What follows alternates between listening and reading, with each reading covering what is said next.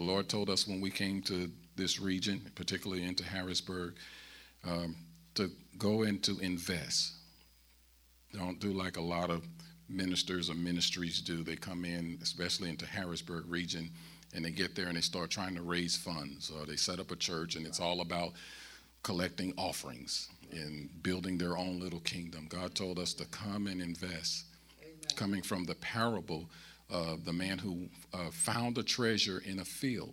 Right. And the Bible says that he first went back, purchased the field. He didn't steal the treasure.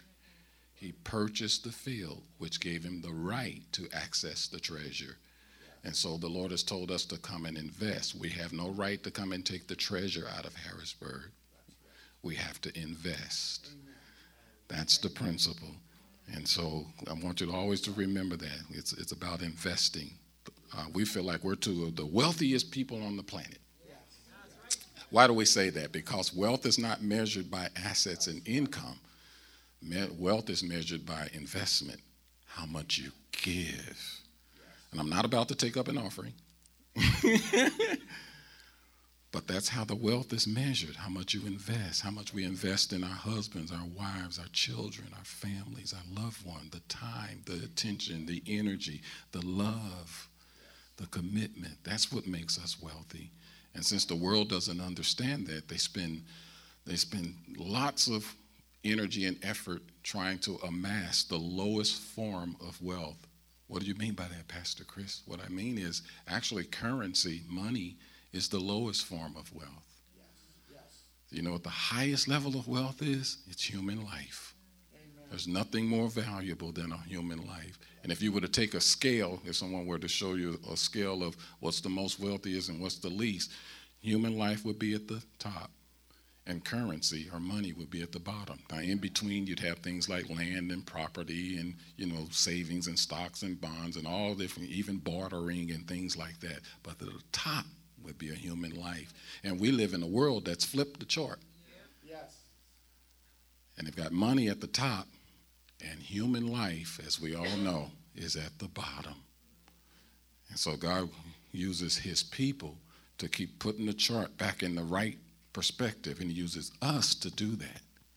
He uses us to change people's minds and to show them, no, nothing's more valuable than a life. And because of that, he's requiring of us in the house of God, even in our own homes, to see it that way, to see the lives that are right around us and how precious and valuable they are to God himself. And it changes all of our perspective. It changes the reason even for us gathering like this on a weekly basis. The Lord kind of taught us some great lessons over the years, and one of them has been that church attendance is not to be viewed as my time to escape the world. This isn't escape the world time. That's not why he calls us together, to just get away from those people. No, this is where we come in and we get equipped, we get encouraged, we get inspired to do what? To go back out there. That's the whole point of it, so that we can get back out there. He wants us, by the time we get finished in here, that we can't wait. It's like the football team that's been reared up in that one and can't wait to get back out on the field. But he doesn't want us to get out on the field. And I don't know how many of you are familiar with football, but in between each play, you see the guys get in what they call a huddle. Right. And that's where they call the play. This is what we're going to do next. And so God wants to get the church out of the habit of just running out on the field, getting into a huddle. And they stay in the huddle, and we stay in the huddle. Right. This is the play that we should be doing. This is the play we ought to be doing. This is the play we're supposed to be doing. Yes. But we never get out of the huddle and go do it. And so God's got us in this season now. He said, okay, time to get out of the huddle and run the plays. Amen. Let's do what he's told us to do. And it's no coincidence that the Lord is putting so much emphasis for all of us in this season on taking it back home. Start at home. Start with the lives at home. That's what's most precious. Make the investment at home. More and more across our nation, we're coming more and more to the realization of how important it is that we really strengthen our families for this hour that we're in. I can't say we're about to go in America. We're already in. We're in it now. I mean, you sense that in your spirit, you know, and we've been in it for a long time. And so lots of people in the world are panicking. Our co-workers are panicking. Our families are getting into panic because they don't know what's going to happen next. What happened in Paris, what happened in San Bernardino, even without talking about terrorist acts, just the crime in our streets. Yes. Then taking it even closer to home, the breaking up of our families, what's happening to our kids, what they're being taught in school. Some of us, your grandchildren are coming home and they're saying things, and you're like, where did you get that from? A youth back in our home church in St. Louis, the couple that's been assigned over the young adult ministry, that's the 20-something crowd. He sent me a text one time. He said, Pastor Chris, we started talking to the young people about the gay issue, and most of our young people don't see anything wrong with it. And they grew up in church. They grew up in the house of God, and they've come to accept it because of what they're being taught at school. They're even being taught that the Bible is just a bunch of writings that human beings put together, and it was used to manipulate populations. So there's things that are happening all over. And God is telling us, family, get back, take the battle back home. Right. In our own hearts, in our own homes. Make the investments there. Bless the Lord. Amen. And when we first moved to Harrisburg, it was back in 2004, and every morning, our oldest son, who's now married and living in Tulsa, Oklahoma, our oldest son, he was working at a particular company, distribution company in Harrisburg, and I'd have to get him to work at 5 o'clock in the morning. So after dropping him off, I would always go to our building, our facility. And so around 5:30 every morning, I'm in there praying and asking the Lord, about our being in Harrisburg and how he wants us to go forth and to minister and all of that. Get my glasses over there. It's over there somewhere. So I can see. Thank you, son. And the Lord, one of those mornings, the Lord brought this passage of scripture to my heart from Proverbs 25, verse 20. It'll be the strangest scripture you ever saw. You may wonder, why in the world would God say this to a pastor who's seeking God's face and how to minister in this time? And so Proverbs 25:20, the New King James Version of the Bible, it reads like this: like one who takes away a garment in cold weather, and like vinegar on soda is one who sings songs to a heavy heart. Wow, he was right. The Amplified Version, it reads like this: like one who takes off a garment in cold weather, or like a reactive, useless mixture of vinegar on soda, is he who thoughtlessly sings joyful songs to a heavy heart. Now, I remember when I read that, I kind of struggled with that. I actually shared that word with our ministry team that we had at the time, because I didn't quite know how to implement what it was that the Lord was telling me. And so the best that I knew to do at that time was I changed our strategy. We weren't going to put the emphasis when we got together on Sunday mornings. We weren't going to put the emphasis on the praise and worship anymore. Instead, we were going to really put more emphasis on prayer and teaching to deal with those heavy hearts. And even back then, I still didn't quite understand how to facilitate what this word was saying.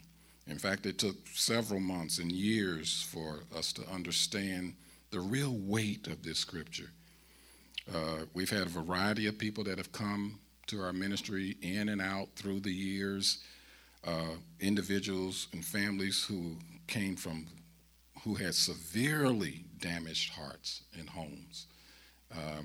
And we got to know them because one of the things that we did was we set up personal, private times for people that wanted to get to know the pastors a little bit better. So we would tell anybody, if you really want to just sit down and talk with us about your life or your family, you can come by on Fridays. Friday evenings is a good time for us. So we give them personal time with the pastors.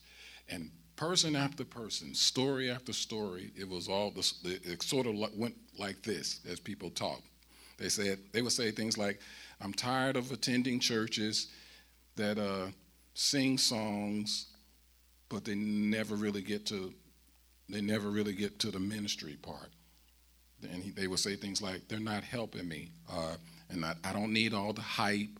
They would say things like, I don't need all the hype and the theatrics.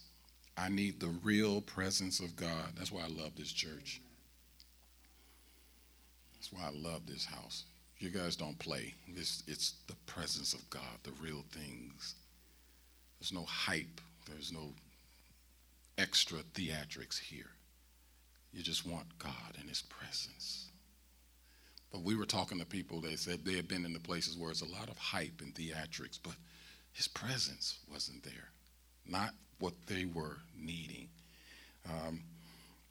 They would say things, I need something that will help me in my real life situation. They said things like, I need to leave a church service with answers and real solutions that I can apply in my life immediately. And so over the years, even we began to make adjustments in our church and in our ministry, because Lord kept bringing this word back about, don't be like somebody that snatches away a garment on a cold day. Don't be like a useless mixture of vinegar and soda that just fizzles out, because it actually fizzles and then it's all gone. It looks like something is happening, but nothing's really happening. Some of you may have been at that point in your life. That may be how you ended up here, because you got tired of fizzle. Lots of stuff on the surface, but nothing really changed. But something amazing happened as we began to follow the leading of the Holy Spirit. We found that when it came to these people with heavy hearts, that when we got real, just be genuine and being real with people, and begin to just minister to them right where they were, that the joyful songs would come out in the midst of the healing process. Amen. In other words, God took us out of the formula of just saying, let's sing the happy songs first. No, minister to them. And in their process, the joyful songs would come out. Sometimes the joyful songs would come out in the middle of the service. Sometimes it didn't come out till the end. What am I getting at? I'm not talking about a formula. Right. Not at all. But it was God challenging us about being open to the way he's going to move in these last days. Amen. We could not and we cannot try to hold on to the way God did it before. That's right. Many of you are familiar with this story of how when Moses brought God's people out of, really God brought them out using Moses as the leader, and they came to the Red Sea. The instructions were, tell your brother to stretch out the rod, and he obeyed that, and the sea parted. Right. But 40-something years later, when they came to the Jordan River, new leadership under Joshua, the instructions weren't stretch out a rod, hand, speak, nothing. It was go tell the priest to go and step in the water. Wait a minute, you're not doing it like you did 40 years ago. How many of you found out God just won't do it like he did 40 years ago? Why is it that our forefathers, they didn't have to step into the situation first? But in our generation, how many of you have found this out? God, you keep making me step into the water first. What am I talking about? The waters of my family.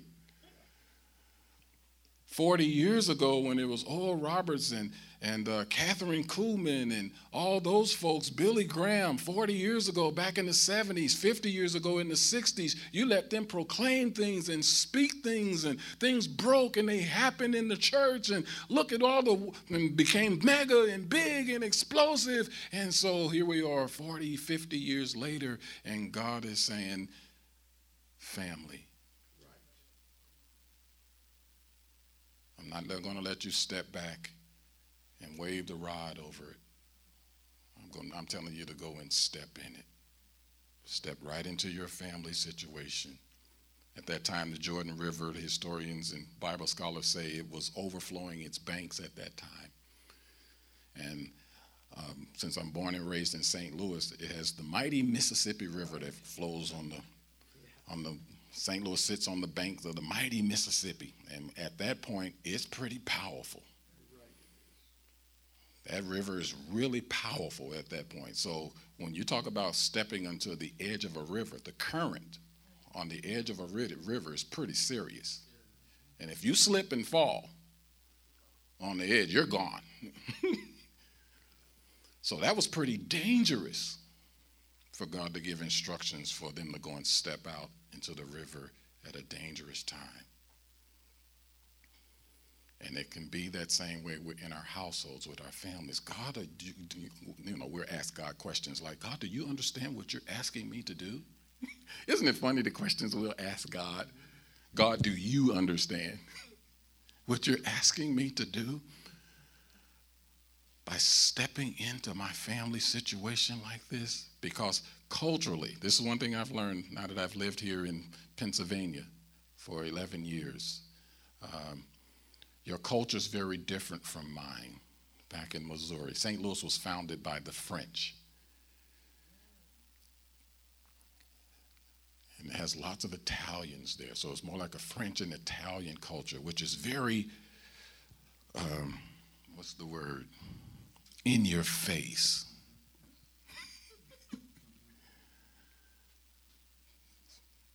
They will confront you to your face. There isn't a lot of backstabbing. It's a lot of chest stabbing. I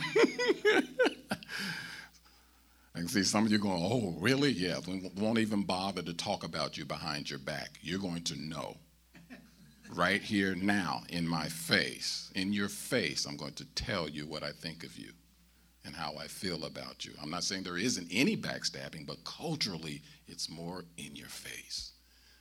So imagine the adjustment for me when I came here to this part of the country where it's more behind your back.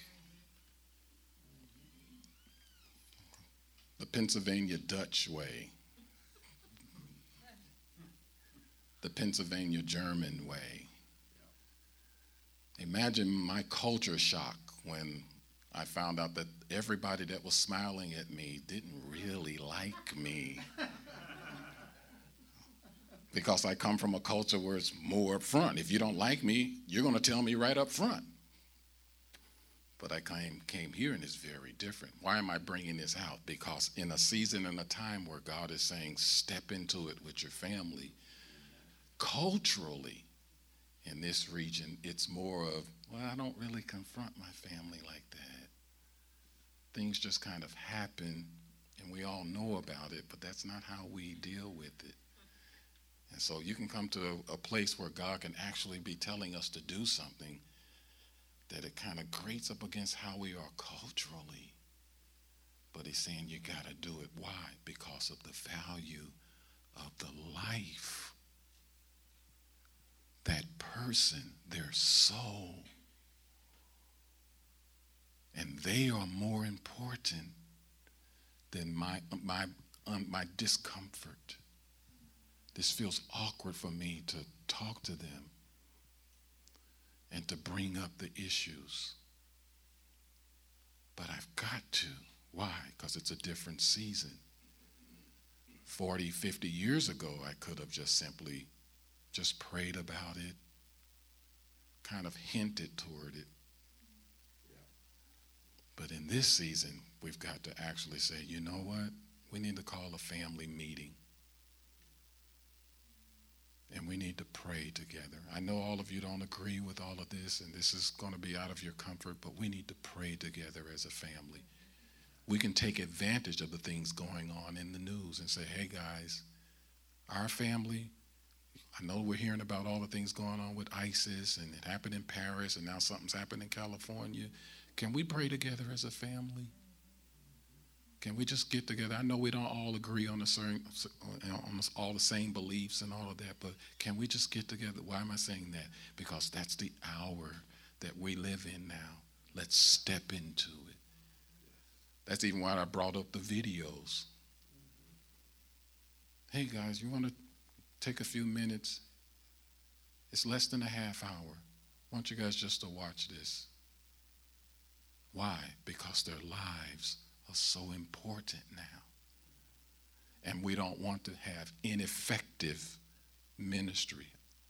I don't want the Lord, I don't want it to be like that person that's mentioned in Proverbs 25:20, that I've got all the fizzle,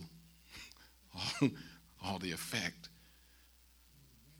but it ends up being just a useless, pointless reaction.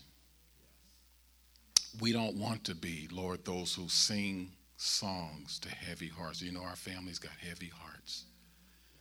And so, Lord, I don't want to just sing songs to heavy hearts. I want them to come to know the joy of the Lord.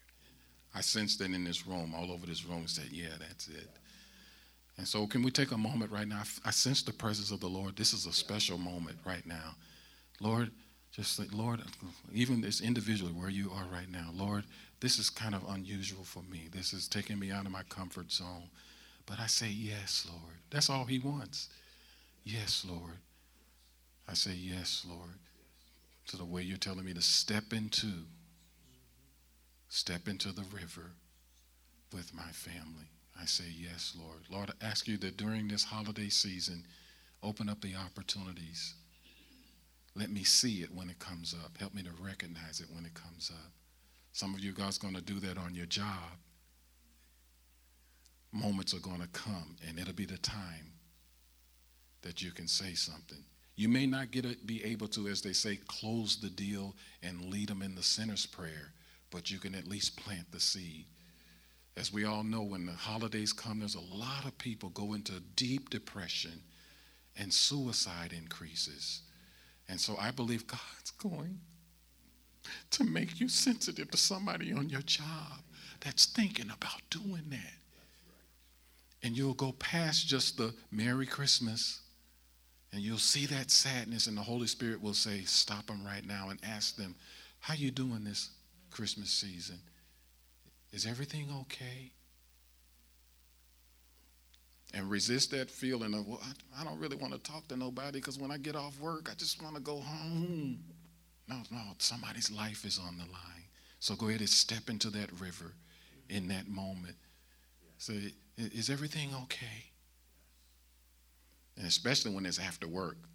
I've done this. When it's after work and people open up and they talk, and then you're able to say in the moment, do you mind if I pray for you? And you don't have to make it a super deep and super spiritual prayer. Just, Lord, I thank you for my friend. And whatever it is that they disclose to you, Lord, I thank you that you're intervening in their situation. And where she's depressed right now, I thank you, Lord, that you will bring your joy into her life. I thank you for her life. She means she means everything to you, Lord. So you can go ahead and pray. And I thank you, Lord, that you died on the cross for her sin. I always thought that you have to present the whole gospel in a presentation. No, you can present the gospel as you're praying. Lord, I thank you that you died on the cross for her sin. I thank you that she can find new life in you. Yeah, because now you're bringing, the Holy Spirit's using you to bring the hope, to bring the light. I once had a coworker, I just heard her on the phone talking to someone, and they were talking about some guy who was in the hospital, and he was on a ventilator and only had 4 days to live. I'm just overhearing this conversation. And so the Holy Spirit, y'all know how the Holy Spirit is on the job. He says, I know you're not going to let that man die. It's something how God will talk to you. He didn't do it the nice way of saying, Chris, I want you to go and pray for that man. The Holy Spirit just said, I know you're not going to just let that man die. So I went back to my coworkers. Said, I overheard your conversation. Didn't mean to eavesdrop, but I overheard your conversation. Do you think that your friend, turned out that it was a friend of a friend, do you think that they would mind if we could come by the hospital and pray? Turned out the guy's name was Chuck, and they were at the hospital that day, right there at that moment. So I called my wife and said, and they gave us permission. They called to check and see if it was okay. So we did all the protocol. Check and make sure it's okay if we can come. Where is the hospital? Where is the room? And we got permission. They called back and said it's okay. So I called my wife. We went right after work. Went to the hospital, got a chance to go into the room to pray for Chuck. It was me and my coworkers, since we were coming, then she decided she wanted to go. Now that felt awkward, because in my plan, I wanted it to be me and Carol to go in there and pray. And it was ICU, so as you guys know, only 2 people can go in at a time in ICU. But my coworker wanted to go. So Carol consented, says, okay, you go in with my husband to go see, because it was her friend. I go in there, the guy is hooked up, and when you see that, you can be so discouraged at the sight of seeing someone on life support. And so we go into the room, and the Lord says, sing over him. But I'm with my coworker.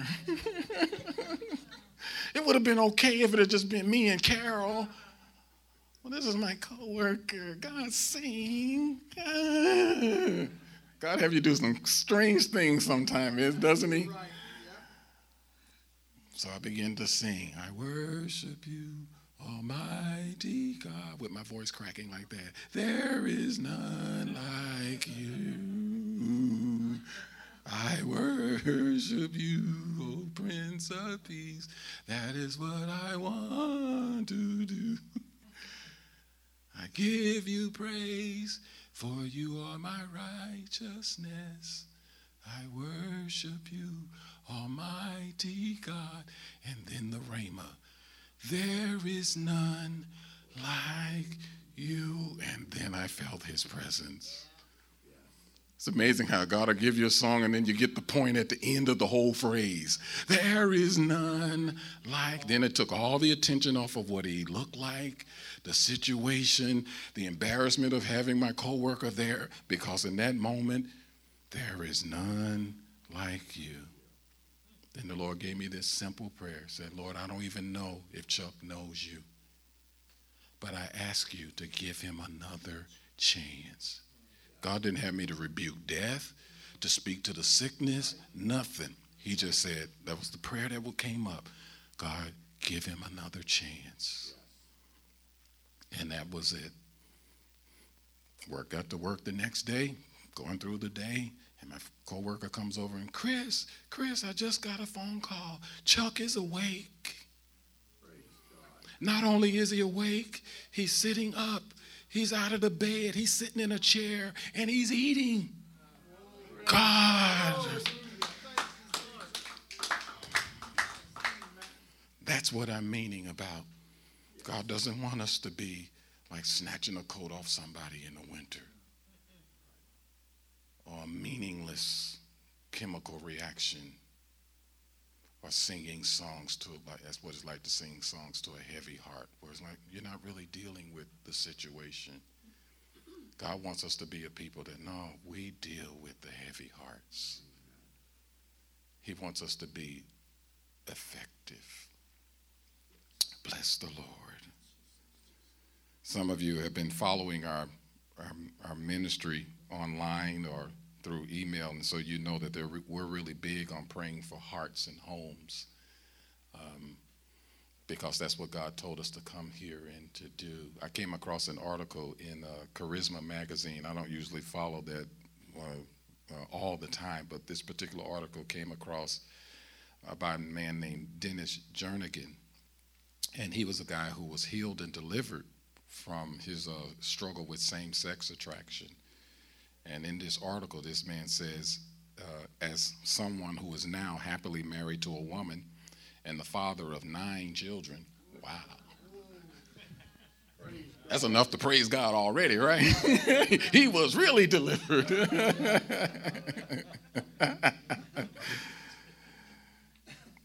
But he says the battle for his identity started in his mind, and he said, but the battle played out in the homes of believers who were willing to war with him.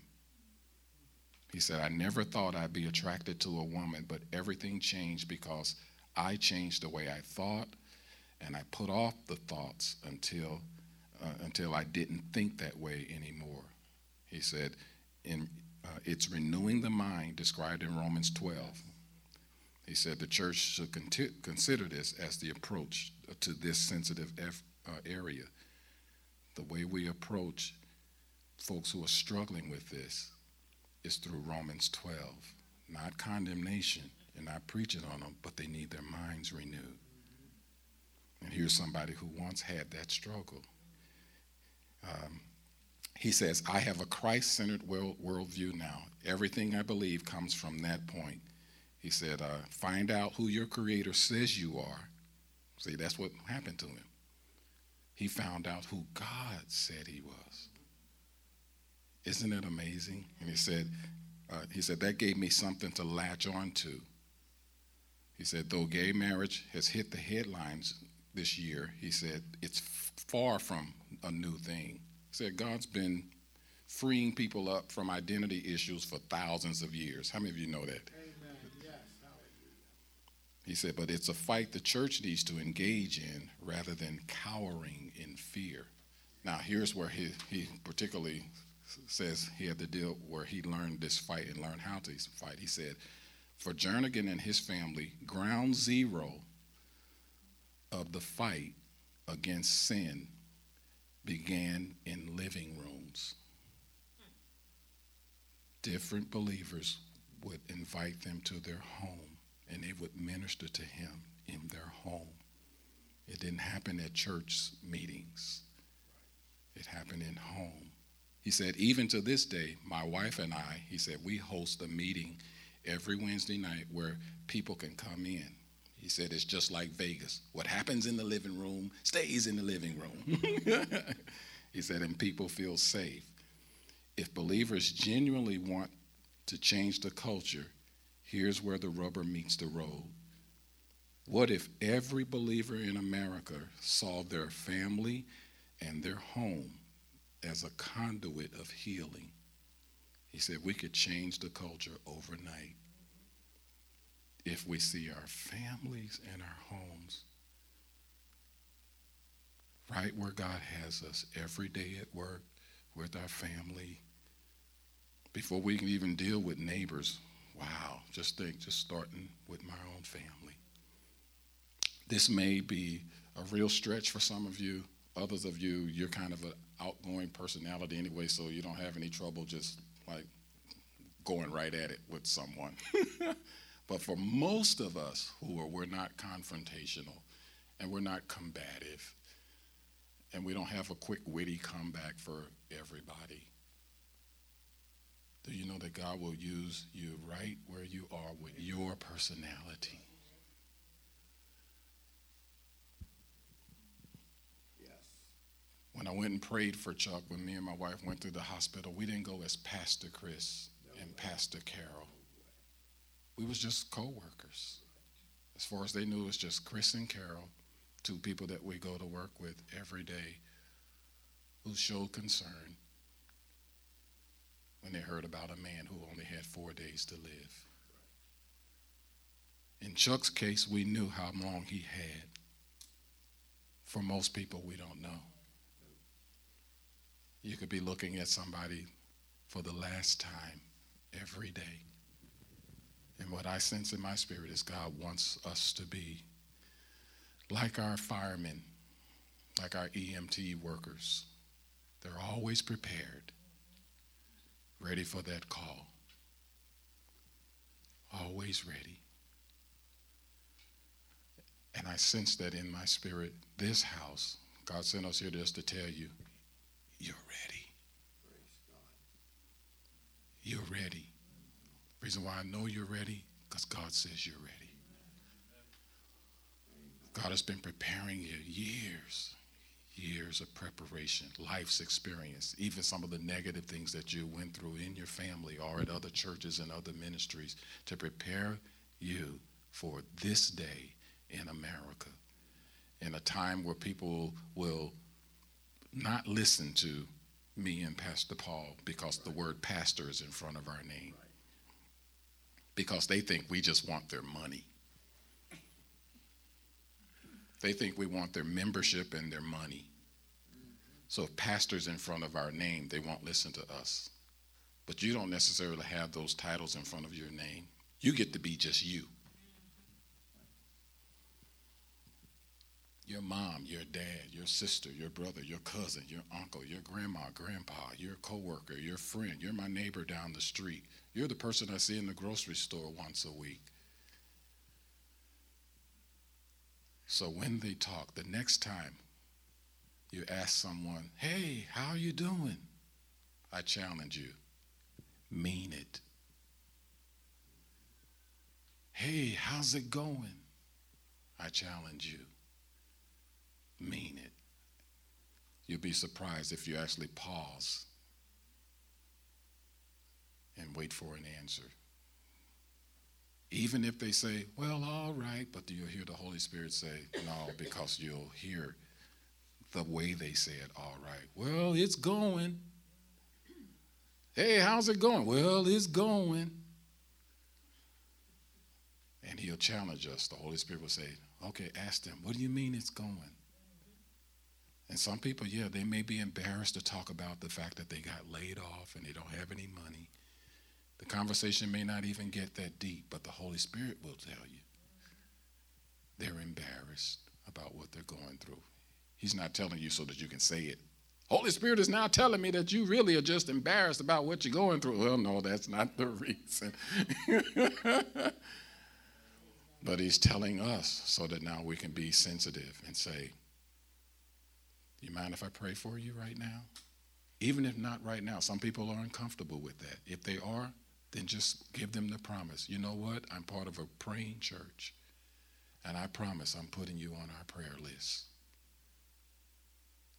And then we can pray, Lord, give me another opportunity. Bring me across their path again. God's got us moving in such a way that it's just what his word says. One will plant, another will water. You planted a seed, and next week somebody else comes along and waters what you just planted last week, because now he's got the whole body. All of us are working in perfect synchronization with one another. So you planted a seed at work, and then a neighbor goes and waters the seed. Or it could be their husband or their wife, the person that they've been warring and fighting with for years in their family. You end up saying the same thing that somebody else just told them last week. And they keep hearing the same word or the same encouragement over and over again. Just think about how the Lord drew you. And he caused you to come across the right path of the right person at just the right time. Bless the Lord. I want to close with this tonight. Thank you, Lord. And I know I won't make it through all of these, but at least I want to share this much with you. About 3 years ago, the Lord put it upon our hearts to begin to pray for our families because of the warfare that our families have endured for years. It's not a coincidence that this brother is coming to break these strongholds over this region. I believe personally that much of the warfare and the strongholds in this region is because of the enemy's success in breaking down our families. When you read the story of Nehemiah, many of you are familiar with it, of how it was in his heart to go back to Jerusalem and rebuild the gates and the walls. Previously, before that, Ezra had gone back to begin rebuilding the temple. But when Nehemiah came in to rebuild, work on the gates and the walls, then the Bible says that these guys, Sanballat and Tobiah, the Ammonites, the Arabs, the Ashdodites, suddenly got upset. And the reason why they got upset was because something was about to be reestablished that was a real threat to them. God just told us to take all of that story. Most of you are familiar with the story of Nehemiah and how they did the rebuilding, and even the prophetic significance of each one of the gates. Each one of those gates has a very powerful prophetic meaning. But what the Lord told us to do was now take all of those prophetic meanings of those different gates and now apply it to families. And then you'll see why Sanballat and Tobiah and the Ammonites and the Ashdodites and the Arabs got so upset. When you apply it to the family level, then you can see what this is really all about. Each one of those guys represented a particular people group, and each one of those people groups had particular gods, lowercase g, that they worshiped and was a part of their life and had dedicated themselves to, that were vehemently opposed to God's people. Sanballat was a Moabite. The god that they worshiped was Chemosh. And Chemosh was the god that required perverted sexual worship and child sacrifice. Today, that would be what we've seen with the perversion of gay marriage and abortion. So isn't it interesting that when the people of God said, we're going to rebuild the gates and walls, let me put it prophetically, we're going to rebuild our families. We're going to bring our households, mom, dad, cousin, aunt, uncle, grandparents. We're going to rebuild. And the God that pushes for gay marriage, the God that pushes for child sacrifice, rose up. It's not a coincidence. That's what's happening today. This isn't political stuff. The world keeps trying to make it look like this is about politics. No, this is deeply spiritual. And each one of those guys, Tobiah, he was an Ammonite, and they were bullies. And the way that this spirit works is just to war with you and war with you until you give in, until you quit. It was while Israel was at war with the Ammonites that King David committed adultery with Bathsheba, because the war had just gone on for so long and so long. That Ammonite type spirit really doesn't fight to win. It just fights to wear you down until you quit, until you give in like David did to the wrong thing. It just wars with you. Isn't that something? And they're bullies. You think it's a coincidence that bullying in our schools is such a big issue right now? It's a spiritual thing.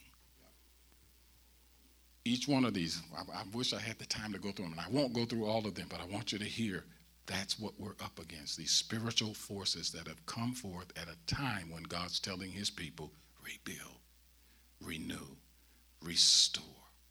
Get fortified, get built up, because we're building the strong. We're pulling down the strongholds. But it's right there at home. Thank you, Lord. Come on, right now in this moment, just tell the Lord, yes, Lord. Yes, Lord. Yes, Lord. I want to lead you in prayer in the rebuilding of each one of these gates. The sheep gate just simply represents, this was the place where they would bring in the lambs and to be sacrificed in the temple. So the sheep gate is the understanding that Jesus is the Savior of our families. Not the government, not the president, not our governor. Even with the fight over the budget, that's not the Savior of our family. It's Jesus. So come on, join in with me. Lord, we rebuild the sheep gate. The understanding that you are our Savior. The lamb sacrificed for us. Think about your own family, even extended family. Lord, just pray, Lord, help us, Lord God, to rebuild the sheep gate over my household. In fact, call out your family name if you want to on both sides of the family. Yes, Lord God, rebuild the sheep gate in our family. Yes, Lord God. The fish gate was the gate where they brought the fishermen, they would bring in the catch of fish. Jesus said, follow me and I'll make you the fishers of men. And so this means accepting the reality that the top priority of every believer is to be a fisher of men. God, make me soul winners. Make us soul winners. God, let souls be won in our family. We rebuild the fish gate, God, that salvation would come to our household.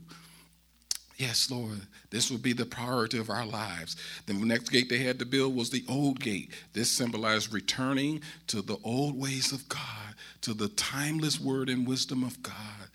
We live in a country where they're always looking for something new and bigger and better and faster. But Lord, we return to the old timeless wisdom of God. Your way never goes out of style. Your word never goes out of style. Your wisdom never goes out of style. Yes, Lord God. So, Lord, just pray that, Lord, rebuild the old gate in our household. The next one is the valley gate. The valley gate symbolizes the sorrows and trials that we go through. But the word of the Lord says that even though we're hard pressed, hearing the word, even though we're hard pressed, we're on every side, we're not crushed. We can be perplexed, but not in despair. We can be persecuted, but not forsaken. We can be struck down, but not destroyed. So, Lord God, rebuild the valley gate so that our families can no longer just fall apart when hard times come, that we will be strengthened, God. Let our family be strengthened through the hard times. The next one is the refuse gate. Yeah, it speaks for itself. It's called the dung gate. Lord, get out all of the waste and all of the filth out of our family, God. Yes, Lord God, we yield to you. We will have no confidence in the flesh. Yes. We will have no confidence in our own flesh. Yes, Lord God. So, Lord God, we rebuild the dung gate, the refuse gate, so that all of the filthiness would be out of our household. Yes, Lord God, in Jesus' name. All the family secrets, all that deep hidden stuff, we don't want any part of it. Thank you, Lord God. Yes, Lord God. The fountain gate speaks of when Jesus said that streams of living water would flow out of us, the ones who believe in him. Yes, Lord God. So this is talking about being filled with the Spirit of God. Lord, let our family be filled with your Spirit. Let the fountain gate of Almighty God, let the Spirit of God flow in our household, Lord.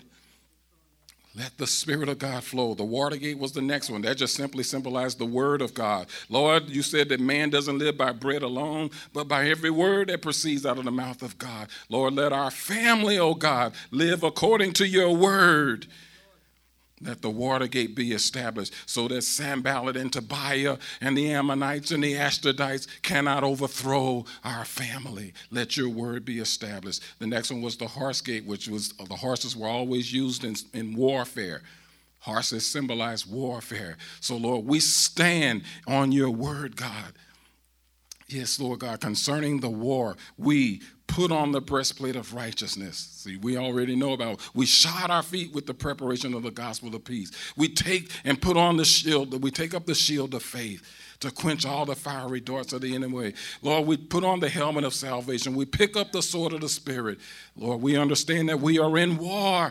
Yes, Lord God. The next one is the east gate, and that's just simply the gate that faced the east where the sun would rise every day. It was the reminder every day, and reminder every day that we have hope. We have hope. We can put our expectation in God. Lord, there's a spirit of suicide that's released all over this nation. Some of us in our families, there's a suicide spirit. God, let the east gate be established. Let hope come to our household to destroy that spirit of hopelessness that would cause our teenagers, our young people to think suicide is the only way. God, let the east gate be established in our family. Thank you, Lord God. And the last one is the inspection gate. And inspection just simply means it was the appointed place. The Bible says appointed unto man once to die, and after that is the judgment. And so establishing the inspection gate means establishing the reality that we will all stand before God. So, Lord God, let the inspection gate be established in our household, that everybody would live knowing that we got to answer to you. So that the ones who live with, as if though they don't have to answer to anybody, and they don't care about the consequences of their decisions, bring this reality, Lord, to my family, that we will all have to stand before you. Let the inspection gate be established. In Jesus' name we pray. Amen and amen. Come on, bless the Lord today. Thank you, Lord. Thank you, Lord.